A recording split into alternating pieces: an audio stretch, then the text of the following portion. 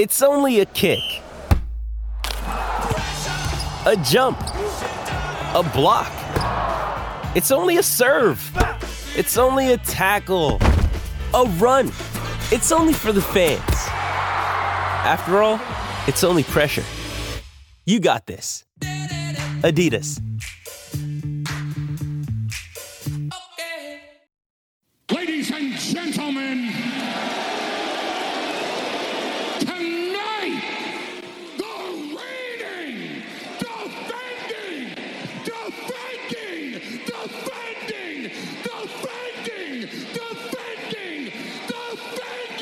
undisputed, universal heavyweight champion, Wildcat Radio 2.0.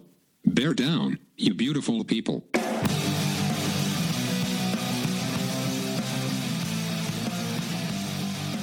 What's up, everybody? This is Wildcat Radio 2.0. I'm Adam Green. He's Brett Barry. And the losing streak has reached 17 games. Arizona was home against UCLA. We didn't expect the Wildcats to win, Brett, but we thought they'd compete. They did compete, and then their starting quarterback got hurt in the fourth quarter, and what was an 8-point game turned into a 34-16 loss. Arizona 0-5. Well, not too much more to add to that. They once again, Arizona looked competitive within a score going into the fourth quarter against a decent team, and then it all kind of fell apart quickly when Jordan McLeod went down. Not that they were dominating anything; they were definitely competing effectively. The DTR, can you say they held him in check because he had, 3 passing yards in the first half? But that was, I think, more UCLA than Arizona's doing for a lot of it. But they also ran the ball effectively, unfortunately, which, ultimately was probably going to lead to UCLA winning that game regardless of what happened with Jordan McLeod and his injury. But, kind of a downer, Adam.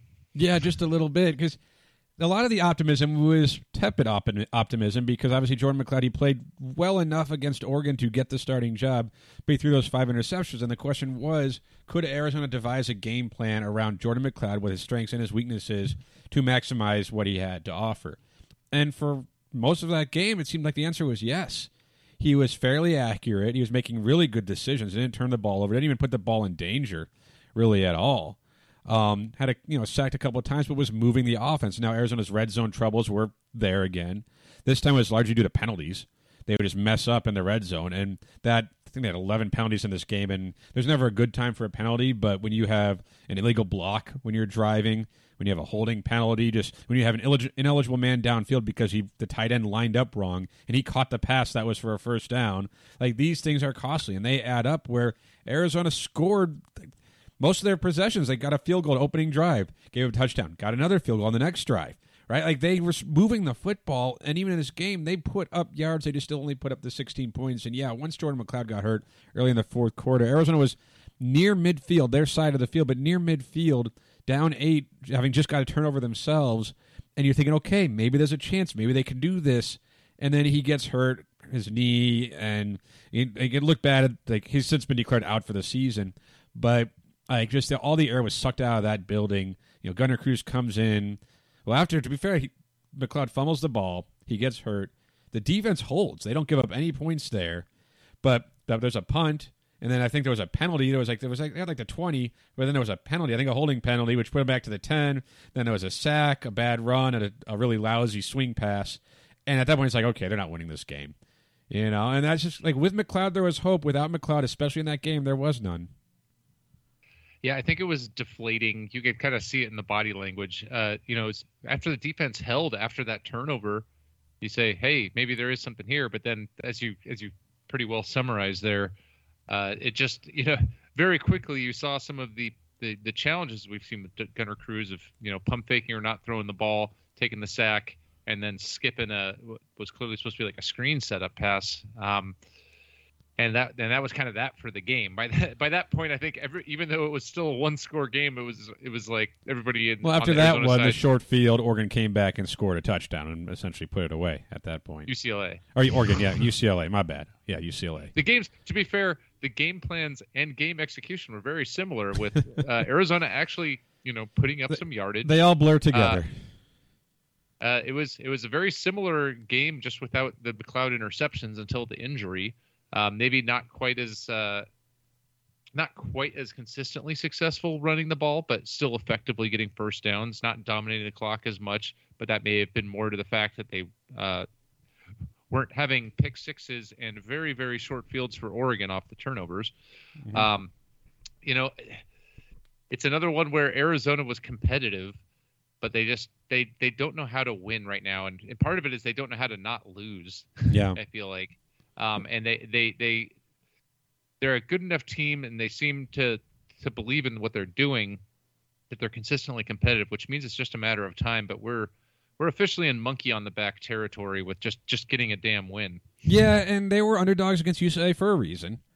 We had talked ourselves into, hey, they could be competitive, and if you want to believe they can win, there's reason to think that, and I think they validated that because Arizona was in that game. They held it was a 3-0 lead, but they were in that football game and they had made some good plays just despite their own incompetence at times. With all those penalties that they committed, they were still in that football game. And if you're Jed Fish, it's easy to tell that team, say, hey, if you cut that out with the penalties and the mistakes, you can win these football games, right? If you don't throw 5 interceptions at Oregon, you could have beat Oregon on the road. It's easy to make that claim, but yet Arizona's finding those ways to lose. And to your point, Brett, they don't know how to win, but they still don't know how to not lose.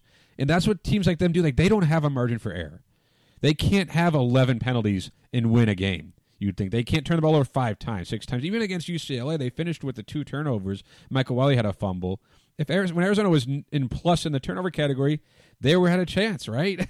Like, they got the first turnover of the game was that fumble from UCLA, and then Arizona had 2 after that, and Arizona was in the game, and just they make those mistakes, and they're not good enough to win with that, making those kinds of mistakes. And Jordan McLeod getting hurt is a real downer for him, especially, but for the program and for the team, because he did offer some hope because he was moving the ball.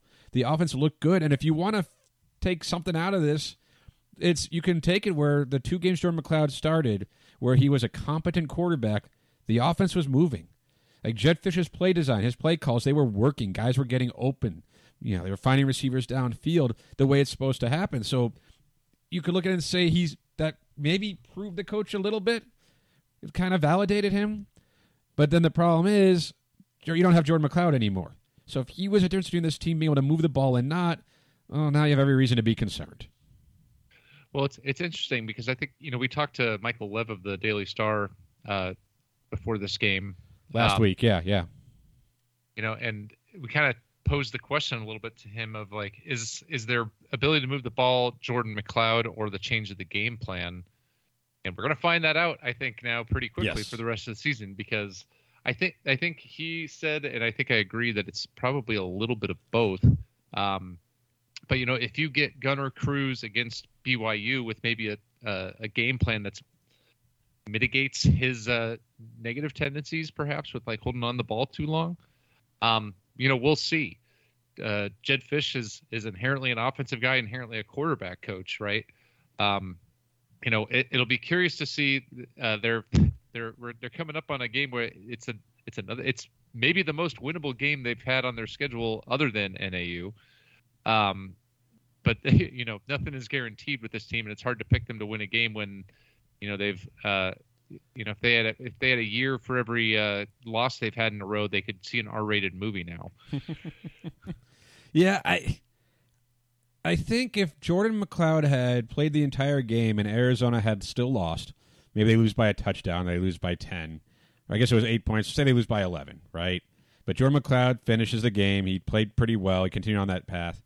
You would feel pretty good about things. You'd say, hey, they were home, they had the right game plan, they competed against a better team, and they have their quarterback. But because you don't have Jordan McLeod anymore, you go back to Gunnar Cruz, who in week 1 he was good, and every appearance after that he has been bad. But you go back to him, and you can't feel good because it feels like whatever progress had been made I guess since the Oregon game, so after the NAU game, whatever progress had been made seems like it's just been halted. And the question is, will it be reversed? And that's what we have to find out, because if the game plan changed and if the game plan was the difference and that's why this was effective offensive, then yeah, they'll be okay. Because Gunnar Cruz isn't terrible at throwing the football when he throws it. But how much of it was just because Jordan McLeod was more experienced and more willing to just let the ball fly and accurate on those balls? Now, there's certain things that Gunnar Cruz offers that Jordan McLeod doesn't, which is the concept of throwing the ball deep. Gunnar Cruz has a bigger arm. He can fit the ball into tighter windows that require some of that speed on the throw, some of the mustard on it. He can do that when he gets rid of the ball. And the question is, can they devise an offense, design something for him that'll kind of balance out his hesitancy? Because he didn't seem that hesitant against BYU, but maybe it's just guys were open. But he has to get in his head where it's like you have to throw players open. And maybe that's part of the offense too. Maybe the scheme is going to be better to highlight what he can do. But like I said, we're going to find out, because right now it's easy to look at the game and say, Arizona did some good things. They competed with a former top 25 team. They were going toe-to-toe. They made mistakes and still had a chance in that game up until their quarterback hurt. Like, you could find reasons to believe, to feel good about what you saw against UCLA. You absolutely can. But just the Jordan McLeod injury puts that cloud over everything and says the things that they need to be able to do. Because the defense has been okay most of the season. Haven't been great against the run, but they've managed most of the season. Offensively, they've been bad. And can they be better than bad with Gunnar Cruz at quarterback? We don't know. Yeah, and I think you talked about the defense too. You can look and sit at the defense against UCLA, and the rushing yards were a problem. But I think this is the first time they've forced a turnover against a non-NAU team all year, and they forced 2, right? Like that's a sign of some type of progress. You gave up 320 something yards rushing, 329. I just checked it. So that's a problem. But you still forced. You limited Dorian Thompson-Robinson's passing. Partially, he limited himself, but you also got a pick. You forced a fumble that you recovered. And that's against a team that has some talent. And I mean, the concern was going to be the running game, right? We all knew that going in, and UCLA. There's no way around it. 329 yards rushing is a lot, but that's also probably a product of DTR not being effective. And because of they were effective running the ball, the defense was on the field longer. Arizona wasn't able to dominate the clock. I think they won the time of possession battle still, but not nearly as much as they have in the past. I'm curious to see what happens when Arizona comes out against Colorado. Because, if you game plan it right, if you limit the number of decisions Gunnar Cruz has to make and say, like, limit the number of options, and it's like this is option 1, this is option 2, and you're either throwing to option 2 or you're running forward or throwing it away. Don't have him go through 4 reads, right? We can get into that Colorado game. Actually, we had plans to talk to Jack Barsh from Ralphie Report to give us a look at Colorado, because we've said many times we like having guests on who can talk about the opponent, but a lot of the season it's never really mattered what the opponent does. It's mostly just about introspection. But this is a game where, like, hey, Arizona has a chance to compete, maybe even beat Colorado, so we had every plan on talking to Jack Barsh from Ralphie Report. And then our technology failed us, Brett. To be fair, we did talk to him. We just don't have the recording that we started during that. Yeah. Something about, I guess, Arizona and Colorado, not a good enough game to deserve conversation, is what we decided the sports guys. Your Microsoft Windows said, "Are you really trying to have an analytical conversation about the upcoming Arizona-Colorado game?" And you immediately got a blue screen of death as it rejected it as a concept. So that's what happened, but we do have a little bit of stuff from Jack. So if we come back from this break, we have some from Jack, and then we're also going to talk about the Colorado game. But first, a break. When you need mealtime inspiration, it's worth shopping Kroger, where you'll find over 30,000 mouth-watering choices that excite your inner foodie. And no matter what tasty choice you make, you'll enjoy our everyday low prices, plus extra ways to save, like digital coupons worth over $600 each week. You can also save up to $1 off per gallon at the pump with fuel points. More savings and more inspiring flavors make shopping Kroger worth it every time. Kroger, fresh for everyone. Fuel restrictions apply. Hey, it's Kaylee Cuoco for Priceline. Ready to go to your happy place for a happy price? Well, why didn't you say so? Just download the Priceline app right now and save up to 60% on hotels. So whether it's Cousin Kevin's Kazoo Concert in Kansas City, go Kevin, or Becky's Bachelorette Bash in Bermuda, you never have to miss a trip ever again. So download the Priceline app today. Your savings are waiting. Go to your happy place for a happy price. Go to your happy price, Priceline. So yeah, Brett, as mentioned, we talked to Jack about this game, and he was not optimistic about Colorado. And they're 1-4. They're coming off a bye week. They have a terrible offense. I guess they're averaging 8.5 points a game against FBS teams, which is not great. We think Arizona has problems offensively. Colorado's offense is just dreadful. Really, really bad. I mean, how bad exactly? Well, let Jack explain Colorado's quarterback situation. Speaking of the devil, I just went on Twitter really quick, and I'm looking at this total quarterback EPA, what we were just talking about. If you want to guess, which two teams in the Pac-12 have two quarterbacks in the bottom 10, you'll never guess. Well, how many of Arizona's quarterbacks are in there? Oh, just one. They just have Gunnar Cruz. It's but he's 10th worst. That's not Brendan Lewis is 3rd worst. Somehow Michael Penix from Indiana is worse than Brendan Lewis. So yeah, there's quarterback issues in this game. But Colorado does have a decent defense, decent enough players on defense, but kind of similar to Arizona, that just they're not good. like this is the Arizona, I think, is a touchdown underdog by the time we're doing this podcast on the 13th of October. But these are two bad football teams. Hey, we got some crap from the Colorado fans last year saying that they were the worst undefeated team, and now we're probably the bookend. And I'd like to think we're the best winless team out there. I think we're one of only a couple winless teams out there. But yeah, how bad is your offense when you look at Arizona, who has struggled to move the ball, finally found a quarterback, and he's out for the season? Have we even broken 16 points in the game? Maybe 19 in the game. 19 is the season high, and they are envious of our offensive twice. Talents. Yeah. No, it's this is the game of the week by far in college football. It's at 12:30. It's the Misery Loves Company Bowl. There's a reason it got prime time in the middle of the day is because they don't expect anyone to want to watch it. I don't even think Arizona fans and Colorado fans want to watch this game. Like, they're all going to hate watch it because we're all masochists in our own sports fandom way. But no, you look at this game and talking with Jack, and like it's I feel like if Jordan McLeod is playing, Arizona fans are thinking the Wildcats win this game, and maybe Arizona's even favored. But given that Colorado's coming off a bye week and that Arizona's going back to a quarterback who there's no reason to believe he can lead them to victory. I mean, granted, Jordan McLeod hadn't done it either, but there's just a different vibe for this team because Jordan McLeod was the new guy. He was playing well. He was clearly the best option of their three quarterbacks that they've played, and now you don't have him. So if Gunnar Cruz, if they can build an offense around him or that plays to his strengths, and if they can run the ball, if Arizona has found something there, and if Arizona's defense can maybe play a little bit better because they're playing against a worse offense, they look better. I think Arizona's a more talented team.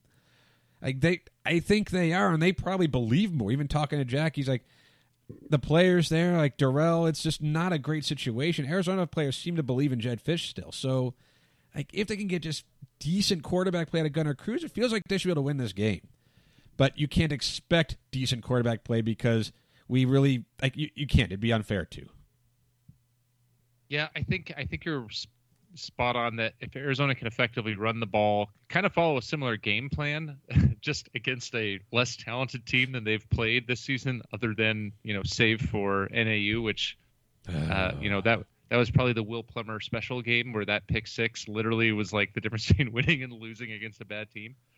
One of the things that was interesting that he talked about, I can't remember if it was what was lost to the internet ether or any of the stuff in the after conversation.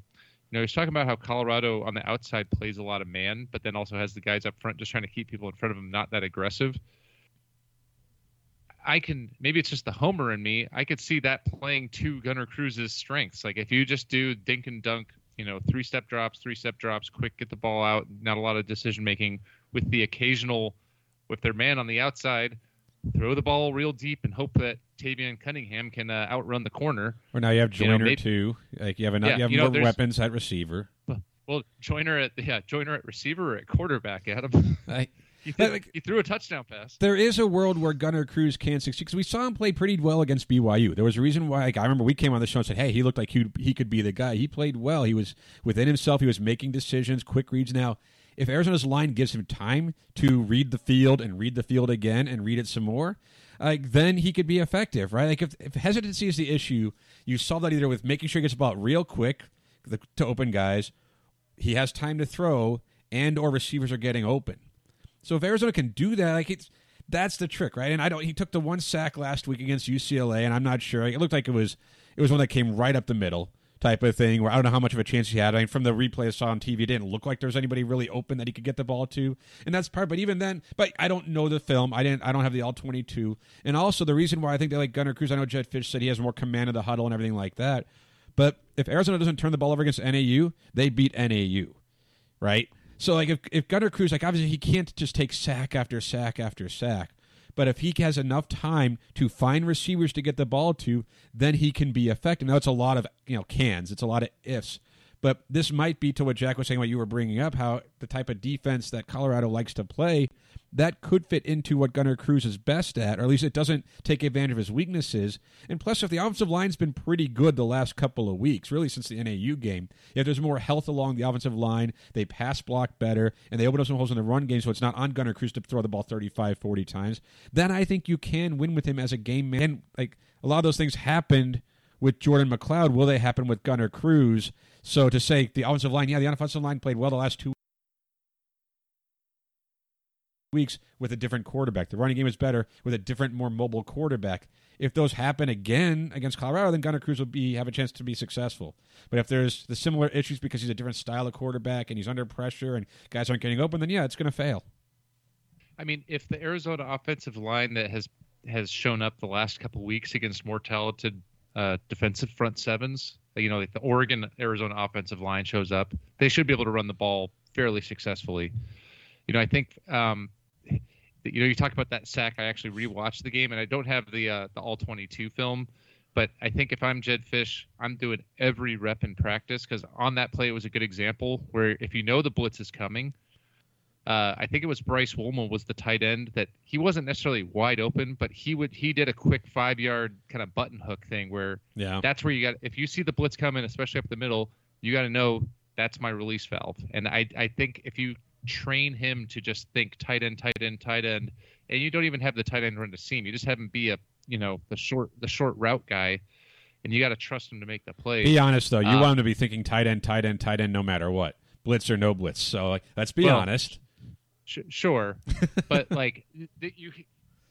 there's nothing wrong if you're Gunnar Cruz to know you if he's pre-snap, he should be looking, where is a blitz coming from? Is it man or zone?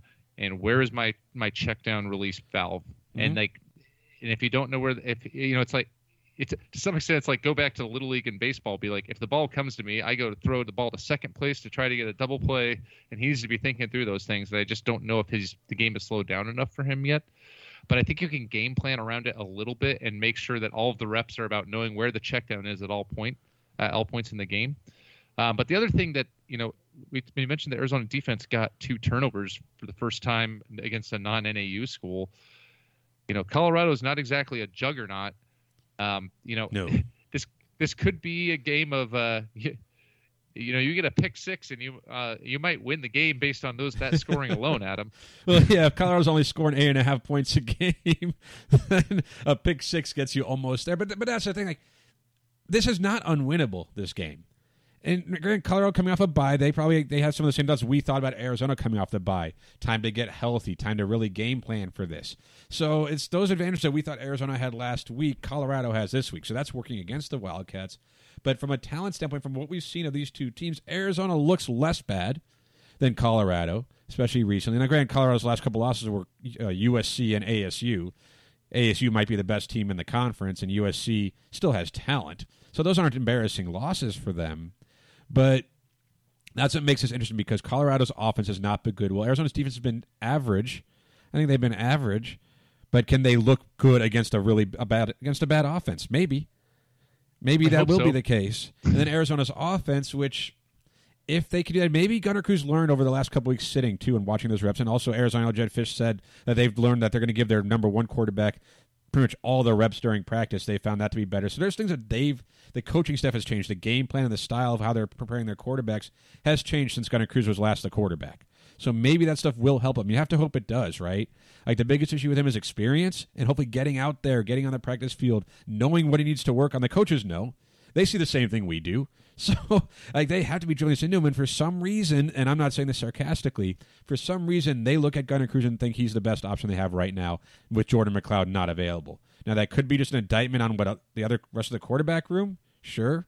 But if Gunnar Cruz is the best they have, and again, we saw him against BYU, he wasn't a problem against BYU. He was fine. He was effective, especially in the second half of that game. He made one bad throw, that interception in the end zone. But otherwise, he was moving the ball. So with a pared-down offense, a more quarterback-friendly offense, and an offensive line that is playing better, can open holes in the running game and give a little bit more time for the quarterback, then Gunnar Cruz, I think, does have a chance to be successful if he just doesn't screw up. If he doesn't throw interceptions, if he doesn't turn the ball over, then Arizona can win this game. Now, if Arizona has 2 turnovers, 3 turnovers in this game, then they're going to make it really easy on Colorado. But if Gunnar Cruz, I'd rather he throw the ball away, but I'd also rather he take a sack than throw the ball into coverage. Like, that's the type of game they need, is the don't screw it up type of game. Like, I know it's like, you want to get shot or stabbed, right? Like, these are bad options, but that's where they're at. That was the case with Jordan McLeod, too, is just don't turn the. He was doing great against UCLA, throwing the ball away, not putting it in danger. Gunnar Cruz seems to be from that mold. I mean, if BYU Gunnar Cruz shows up, combined with Oregon offensive line, Arizona wins this game. They might even break 20 points. I mean, how many defensive touchdowns are we counting there, Adam? How many are needed? 1 touchdown and a safety. We'll keep leading the world in safeties. Yeah, it's going to be interesting. I think that, bigger picture, we spent a lot of time in the off season and even getting into the season talking about building culture, and I'm curious to see how that culture shows up in a game like this, where they're 0-5, they've lost 17 straight, they feel like they finally got their quarterback, as in that locker room, and then he gets hurt. There's talk that it sounds like Jordan McLeod is actually going to take one of the spots on the roster to travel with him because the team rallies around him. But is that team rallying around him and maybe winning one for him enough to rally them around Gunnar Cruz? And I'm curious to see how that happens. It could be an inflection point, but it'll be maybe the truest test of the culture that Jed Fish has been trying to build. We'll see. It's an opportunity. The opportunity is there, though. Yeah, and that's what it is. And we know the schedule isn't that daunting, all things considered, for a team that's lost 17 straight and is 0-5 this season. Most of the Pac-12 is bad. Yes. Like, Utah looks like they could be tough. ASU is going to be tough, but Colorado, Washington, I think Washington State, right? These teams don't look great. Like Arizona's opponents, is Washington State on the schedule this year? I don't even know who Arizona's opponents are anymore. It hasn't mattered. They are. That's what I in thought Pullman. So. Okay, so never mind. That game's going to be tough. But Cal at home seems winnable. And again, if Jordan McLeod was healthy, I think everybody thought they could win a couple of these games. And the question is, can Gunnar Cruz improve? Has he improved from the quarterback? I don't think it's fair to judge him by what we saw against UCLA. Like that first drive, the penalty already pushed them back, and it's just the whole situation. Because the second drive, he came out there and threw a couple of passes, short passes. He wasn't throwing the ball down the field. He was making the reads, he was getting rid of the ball, and then Michael Wiley fumbled the one where he's going to pick up like 25 yards. You can't put that on Gunnar Cruz. And at that point, though, any chance he had to really get in a rhythm was taken away.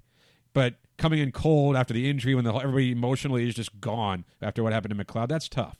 He wasn't able to handle that. The team wasn't able to handle that. The question is, with a full week as the starter, not you're going to play and then Will's going to get a couple series and we'll kind of see. Just he is the starter, getting the starter's reps with a starter's game plan that is geared towards him, with a coaching staff that feels like it has a better handle on how to prepare their quarterbacks on a week-by-week basis. I would expect him to be decent. But because if he is, I think Arizona wins this game. I do. But we'll see. I guess I can't predict that. I don't know. I want to say Arizona's going to win this game. I do. But I said Arizona's going to win a couple games this burned. year. Yeah. Now it's on them to win a game before I predicted them to win a game. Once burned 17 times in a row. And you mentioned Michael Wiley. I rewatched most of the game on DVR, and it's funny because rewatching it, I was like, oh, he actually played fairly well. He did, except for. Boy, he's got to stop running the old fumble Ruski play because it never works. Like he caught the touchdown from Jamari Joyner on that trick play. Arizona's only touchdown of the game. It was a really good play that was so close to not being completed. I think even Fish mentioned, he's like, I think he was more open. We made it difficult on ourselves. I just like to point out, I mentioned it on the Twitter machine. We drove down to the game together and watched, and we're at the game together, and we literally talked about that exact scenario, running that exact play. And it made me look smart. It did. So Arizona, Colorado. It's a 12:30 kickoff at Folsom Field, where it's the last time Arizona won a game was on that very field 2 years ago. So there would be some symmetry, maybe some poetry to Arizona going up there and snapping the losing streak at the place where, I don't know. I'm hoping. We're all hoping. The reincarnation of the Arizona football program from whence it came. It doesn't it feel, though, if they can get one win. Now, I know they're not going to take one win and turn to 6, but if they can just get one win, no longer have that losing streak, get the taste of victory, because they still believe in Fish, which is important. Like that, they all still seem fully bought in. But if they could just get a win, yeah, it's monkey on the full-on monkey on the back territory, or gorilla on the back. And I actually think if they find a way to win this game, I actually am pretty confident they're going to win another one before the season is out. Yeah, then they can maybe beat Cal, right? Like you'll feel like they can beat Cal at home or Washington at home. Like, neither of those teams are very good. I'm not impressed by any team in the Pac-12, particularly. You know this. I think ASU's talented.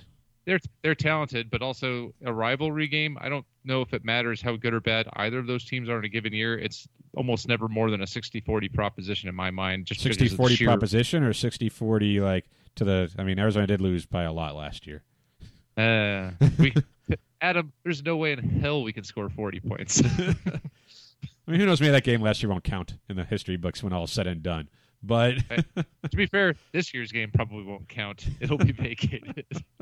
But Arizona, Colorado, it's Arizona's next best chance to end the losing streak. It's at 12:30, Folsom Field on the road. Gunnar Cruz will be the quarterback with a hopefully redesigned offense that fits his skill set, because there is talent there. He's got to find a way to unlock it for this team. And hopefully they'll score more than 19 points, or if they don't, that the defense will allow fewer than 12.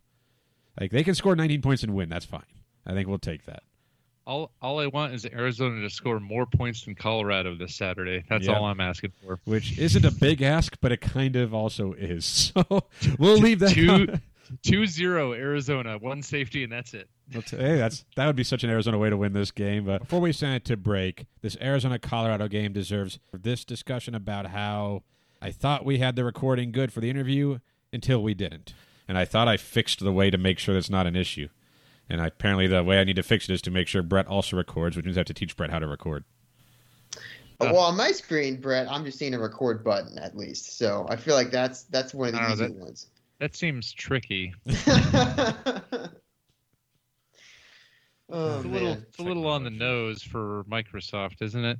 That's true. They're not asking you to update that record button yet. Who knows if it works? You know what's weird? I just had Clippy show up and say, so it looks like you want to record your podcast. Is that correct? Oh, man. Microsoft owns Xbox. I'm still waiting for that Clippy video game. Come on. When are they going to make that? They got all the money in the world. I hope it's a first-person shooter. Yeah, that's right. Just put him in the COD somewhere. Clippy, that fits. Just shoot everybody. The first level is just Cliffy going around doing spell checks, and you blast misspelled words. That's true. The second level is just going through different spreadsheets. There you go. So thanks again to Jack Barsh of Ralphie Report for giving us his time. Even though we didn't get the full interview that we wanted, we still had a good talk with him, learned a lot about Colorado and Arizona, Colorado coming up on Saturday. But after this break, let's talk some Arizona basketball. Another day is here, and you're ready for it. What to wear? Check. Breakfast, lunch, and dinner? Check. Planning for what's next and how to save for it? That's where Bank of America can help. For your financial to-dos, Bank of America has experts ready to help get you closer to your goals. Get started at one of our local financial centers or 24/7 in our mobile banking app. Find a location near you at bankofamerica.com/talktous. What would you like the power to do?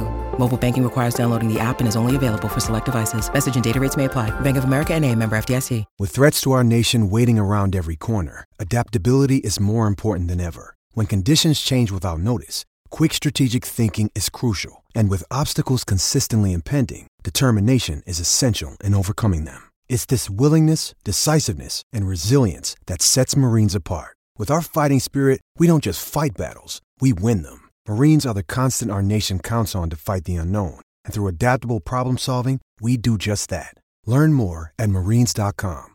All right, we're back. It's Wildcat Radio 2.0. And let's talk some basketball here. Pac-12 Media Days have happened. Let's start with the women. Brett, the defending runner-ups. They were picked to finish 5th in the Pac-12 media poll, which seems fair. It's a very loaded conference. I mean, Stanford, Oregon, UCLA, Oregon State. That's reasonable. And also, Arizona's replacing one of the best players in program history in Aari McDonald. So it's reasonable to have a little bit of doubt in what they're doing. But I also saw that ranking, and I'm like, this is a good thing, right? Like, it's understandable that there's some questions about how they'll do without Aari. But if this team was going to kind of rest on its laurels or thought it had arrived after what it did last year, well, no one's expecting much out of them this year, so that shouldn't be an issue. Yeah, I actually saw that ranking and thought, boy, they're still getting underappreciated, and they're going to sneak up on some people. I know Aari McDonald was electric and a star, but I think if you actually look at the roster top to bottom, I was reading PJ's kind of thing in the Daily Star, and you look at that roster, and there's probably 8 or 9 people that are starting caliber players. Mm-hmm. Maybe nobody is Aari McDonald, but you got between the transfers coming in, they've got a very highly touted recruiting class. You've got plenty of people coming back. You've got Sam Thomas, Kate Reese, I'm blank, Yaney. Yeah, Benny Yaney, Pellington. Shana, there's if Yaney can develop a jump shot that is at all a threat, she's fantastic. Yes, because every other aspect of her game is really good, except for they're daring her to shoot, right? Mm-hmm. And so it's a very interesting roster that maybe does what it lacks in star power immediately. It has a lot of depth and versatility in terms of there's a lot of lineups that you can mix and match. And more size too. Oh yeah, and I hear what you're saying. Where I'd almost rather have no expectations, as any Arizona sports team in general in my lifetime does not handle expectations well.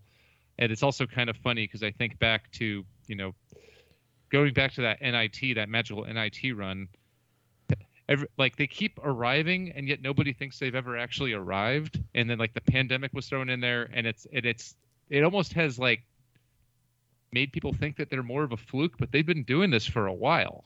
Yeah, and Adia Barnes is on top of her game, and she knows how to build a roster. It certainly seems that way. But of course, when you lose a player like Aari McDonald, there's going to be questions, because when you're in a close game, when you need a bucket, when you went on a run, how many times was it her?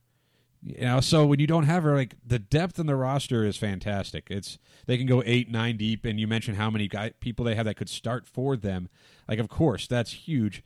But I was reading an article, Chantel Jennings wrote it for The Athletic too, a preview, a profile of Arizona Adia and the roster and all that. And they mentioned just those are the questions. Do they have someone to take that big shot? Who is it? Because it helps to have a superstar. Now, can Kate Reese be that person? Can Sam Thomas be that person? Or is it going to be someone else?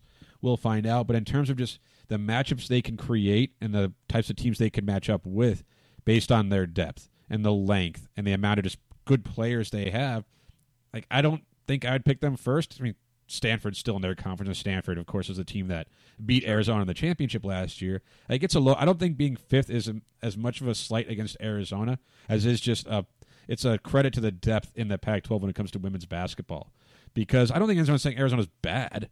I don't think anyone's saying Arizona's not that good or they were a fluke last year. I think at this point people know Arizona. Yeah, they may not have Aari, so we'll see if they're Final Four good. How good they're going to be. Everyone needs to find out. But I don't think there's any doubt that they're a good program and a good team. Yeah. Just the Pac-12 is crazy good when it comes to women's basketball. Yeah, I mean, I hear the point on if there's somebody who needs a shot at the end of the game, it's going to be Aari McDonald, or just be up by 15 at the end of every game, and it won't matter. Oh.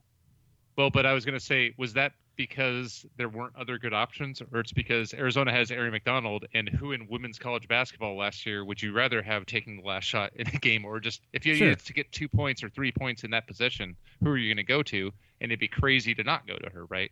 So I think that's kind of where there's a little bit of uncertainty who's going to fill that kind of facilitator role and how the offense is going to flow, because a lot of that offense was, entirely built around Aari McDonald's, bright shining stardom, right? Mm-hmm. But that might have just been because, like, hey, when Kobe's going to go off for 80, give the ball to Kobe. Yeah. Right. So it's going to be a different team, I think, this year. It might be even a little bit more. It might be even a tougher team somehow defensively. Like, Aari McDonald was a good defender, but she wasn't. She's relatively small. The size is probably better on the team overall, and that length is going to probably disrupt teams a little bit more. Probably not as many high-scoring games for Arizona. Probably more of a.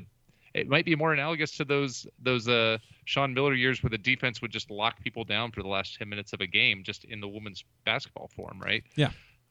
They'd be a different level of good, a different style of good this year than what we've seen. It's a different team, right? Yeah. A completely different team with a lot of returning talent. They're still going to be a very different team. They're going to look very different on the floor. Of course, we got the news that Kate Reese will be coming back for another season on her super senior year. That was, I think, ideas like they hadn't announced it yet, but yeah, she's doing kind of like how Sam Thomas came back for this year. Very exciting. It's good to have that kind of leadership as they go through this transition. That's what I think Chantel Jennings' article in The Athletic mentioned, like when they're rebuilding, but they have some of these building blocks who have been there for 2, 3, 4 years now. It makes the transition to the next era of Arizona women's basketball easier, where it's not on all the new people to come in and play the leadership roles. You have people who have been there from when Arizona wasn't as good of a program still, because hopefully they get to a point where it's good year after year after year. But until then, it's nice to have players who remember what it was like when Arizona wasn't at this level, wasn't expected to be good, wasn't picked in the top half of the Pac-12 media poll, because they know what they have to do to work to get to that level still, and they'll make sure everyone stays on that for this team, because there is no Aari to lean on. Like, they can't just be like, okay, just hang in there and Aari will take care of it. That she's not there anymore. She's not walking through that door. So it's going to be on the rest of this team, but certainly there seem to be a lot of options in terms of when they need a bucket or when they just need to make a play, they have multiple people who can do it. Yeah, and I'm really excited to get to actually watch some of those games. Hopefully there won't always just be on Pac-12 Network, so it'll go the way of our pre-recorded podcast interview earlier today where no one will see it. Well, I know they also sold like 6,000 season tickets, so there'll be fans in the building, and that's going to be great because that team deserves all the support. And I have friends who bought season tickets who are all in, and why wouldn't you be? They're a really, really good, entertaining Arizona basketball team, so good luck to the ladies. Hopefully they prove that fifth place finish wrong, that fifth place expectation. Shifting over to the men, they're picked to be fourth place, tied for fourth in the Pac-12 media poll behind UCLA, Oregon, and USC, tied with Oregon State. Again, it seems reasonable to me. Arizona has a good team. They bring back a lot of talent, but there's unknowns with Tommy Lloyd coaching it. There's unknowns with Kirk Carissa at point guard. And also UCLA was very good last year. Oregon's very good. USC's very good. And Oregon State was pretty good last year too. So I think being picked to finish fourth, tied for fourth, is a sign of respect for what Arizona does have, given that what we still don't know. Yeah, I don't have a problem with I think fourth place is a reasonable pick. I did have much more of a problem of in a 10-man first preseason first team all Pac-12 that somehow Azuolas Tubelis is on the second team. Yeah, that doesn't make any sense. Marcus Bagley from ASU, also a sophomore power forward, he's an okay player. You're going to tell me that he's better than Azuolas Tubelis? Should I know who Oregon State's player is? Worth Alatishe? Should I know who that is? That name doesn't ring a bell to me at all. That sounds like a made-up name. I mean, the UCLA guys, sure, like Jaime Jaquez, Tiger Campbell. I can understand that. Evan Batty for Colorado, he's still there. Yeah. He's the Pac-12's answer to Perry Ellis. It seems like he's been there forever. Isaiah Mobley making it for USC. I understand he's not his brother, but he's still a talented guy. Very good player. Yeah. So some of these I understand. Some of them are just mind-blowing to me. I actually think Bagley is the biggest, because Azuolas was better than Marcus Bagley last season. And it wasn't close. No. Maybe it's motivation. Maybe it probably doesn't matter. I don't imagine Azuolas cares about that too much. But yeah, he was one of the Pac-12's one of the best freshmen in the conference. He played all season, was a key guy, only going to get better, and to be left off the first team when, like you said, 10 players make it, that was like, huh? Like, as a team, they're being respected, but individually, I think maybe it speaks to that. But look and say, yeah, Ben Matherin's good. Tubelis, he's still on the second team. It's not like people are just scoffing at him. But Arizona's still ranked fourth with only two guys that people say, Like I think there's a confidence that Arizona will be pretty good. A lot of these pieces will fit together, but there's not a certainty, not yet. And I think that's why you get the fourth place ranking and why you get some of these first and second teams there. Now, granted, there's a lot of teams that don't have, like UCLA has, 3 guys on the first team. ASU has 1. Oregon State has 1. Oregon has 1. So just having guys on the first team doesn't mean that you're expected to be good. But it's in terms of how good some of these players are, kind of like the women's team we're talking about, Brett. We don't know who the superstar is going to be, who the one who's going to get 16, 17, 18 points, if they're going to have that guy. Will it be Ben Matherin? Does his game translate to that? Does Azuolas' game translate to that? Or do they have more of a lot of guys between 8 and 13 points a night and aren't going to put up those crazy good numbers, but are going to be very solid, maybe 1 through 8 on this team? We don't know what it's going to look like. Yeah, I mean, the two guys with the biggest star potential are the guys on the first and second teams in Matherin and Tubelis. The big question is, and we've talked about it before, is what is the leap that guys like Dalen Terry, Kerr Carissa, Christian Coloco, what kind of a step forward are they going to make? Even Larson, assuming he's healthy, he could be a guy that is a difference maker on this roster.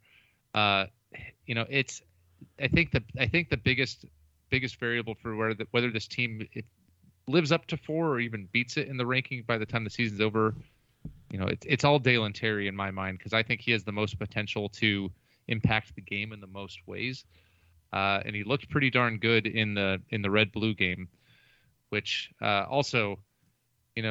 These voters, you must know some of these voters, Adam, because I'm pretty sure Azuolas Tubelis came out to Party in the USA by Marley Cyrus in the red-blue game, which means he should definitely be Pac-12 Player of the Year, and put some respect on Miley. Silence from Adam Green, who hates that song. It's not a good song, man. Good player, though, came out to it. Very good player, but not a good song. It's beneath him. But, hey, he's allowed to make – he's young. He's going to make some bad decisions, some poor choices. It happens. As long as he grows from that, that's all you ask for. We can't stop, Adam. We won't stop. We're going to have to. We're running out of time on this week's show. But, other things, Tommy, there's some good quotes if you want to take it a recap. I'm sure Arizona Wildcats will have it on YouTube. The press conference, of course, AZ Desert Swarm has some good recaps of both the men's and women's Pac-12 media days in terms of the most impressive and more important things that were said. Tommy Lloyd talked about inheriting a strong roster and what his priorities were after accepting the Arizona job. And, of course, Ben Matherin talked about the team and all different stuff. There's a lot of excitement heading into both basketball seasons. That's what's neat. The women have a lot more, I guess, behind them in terms of, we saw them do it last year. But I think there's a lot of excitement for both because each team is coming into this year with a pretty talented roster that we got to see how the pieces fit together, but they're going to be pretty good and entertaining. And that's, I think, all you ask for right now, especially for the men with the coaching change and all that. And after the last few years, how it's been, of course, we saw this past week. We have a couple other news and notes here before we wrap up the IARP. There's another step in that process, I guess. Something's going to be revealed soon. Doesn't know. I don't think we know when that means, if that means it's going to end anytime soon, but at least there's some progress with the IARP, right? I mean, that's something. The IARP has confirmed that, yes, indeed, the passage of time has occurred. So every day, no matter what, Adam, we are closer to whatever is coming. On October 4th, as it goes, so it was last week, I guess, but I think people just discovered it. The Complex Case Unit issued a, quote, amended notice of allegations in the case against Arizona. So does that mean they changed the notice of allegations? It wouldn't be amended if it was the same, right? What can we read into this? Pretty sure that's the definition of it. Yeah, I guess it could have been amended and been worse for Arizona, but that seems less likely. So, I mean, what can we read into what this thing is called? The amendment's going to be like, okay, cool, you fired Miller. We hated that guy. We'll drop half the charges and be done with this. Yeah.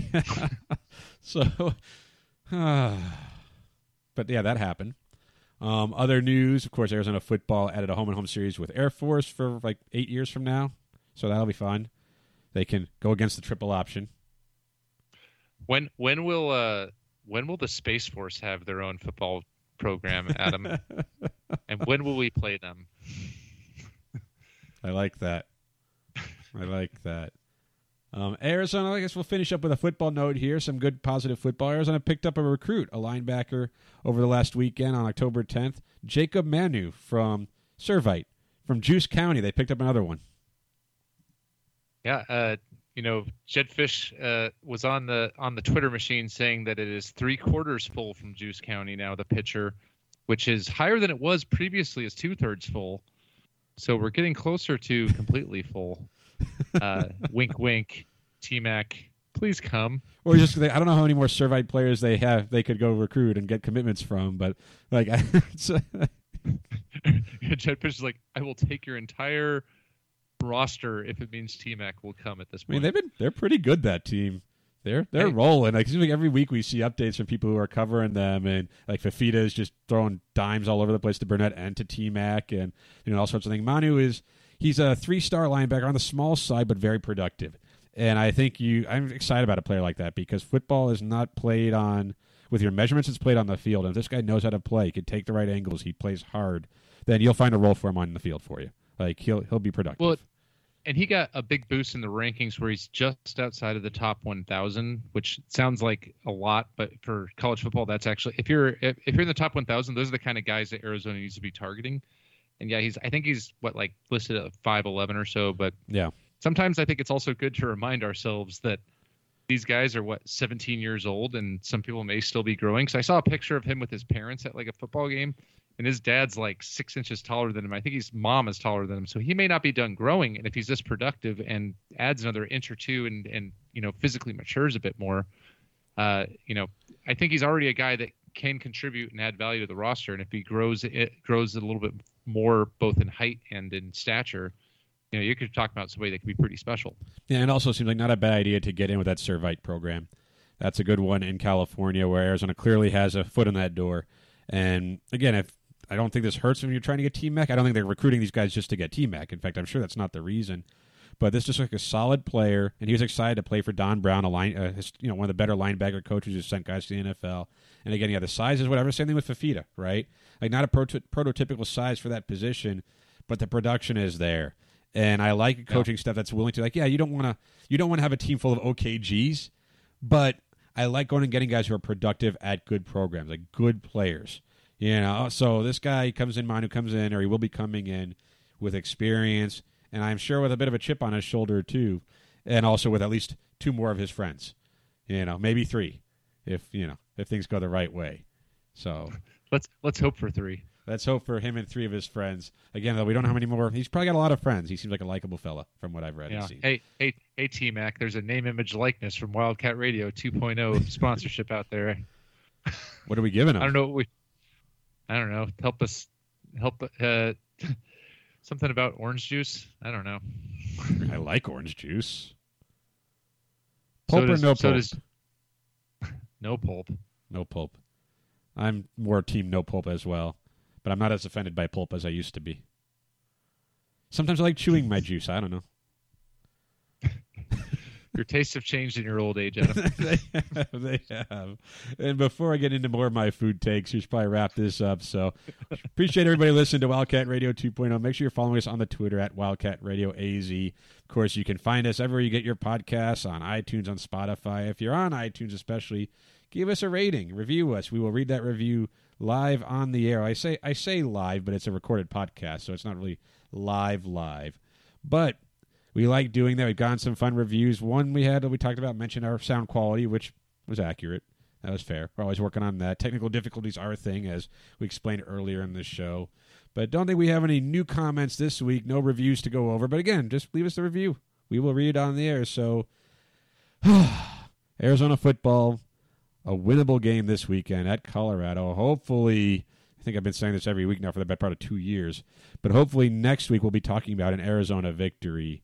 Otherwise, have a good weekend. Be safe out there. Remember to bear down. Bear down.